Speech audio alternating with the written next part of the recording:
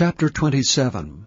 Moreover Job continued his parable and said, As God liveth, who hath taken away my judgment, and the Almighty who hath vexed my soul, all the while my breath is in me, and the Spirit of God is in my nostrils, my lips shall not speak wickedness, nor my tongue utter deceit.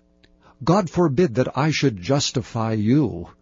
Till I die I will not remove mine integrity from me. My righteousness I hold fast, and will not let it go. My heart shall not reproach me so long as I live. Let mine enemy be as the wicked, and he that riseth up against me as the righteous. For what is the hope of the hypocrite, though he hath gained, when God taketh away his soul? Will God hear his cry when trouble cometh upon him? Will he delight himself in the Almighty? Will he always call upon God? I will teach you by the hand of God. That which is with the Almighty will I not conceal. Behold, all ye yourselves have seen it. Why then are ye thus altogether vain? This is the portion of a wicked man with God, and the heritage of oppressors, which they shall receive of the Almighty.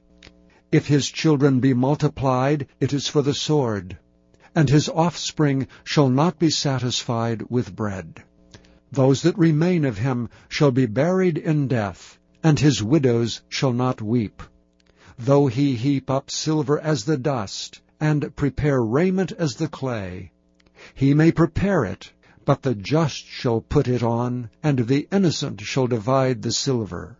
He buildeth his house as a moth, and as a booth that the keeper maketh. The rich man shall lie down, but he shall not be gathered. He openeth his eyes, and he is not. Terrors take hold on him as waters. A tempest stealeth him away in the night. The east wind carrieth him away, and he departeth, and as a storm hurleth him out of his place. For God shall cast upon him, and not spare. He would fain flee out of his hand. Men shall clap their hands at him, and shall hiss him out of his place.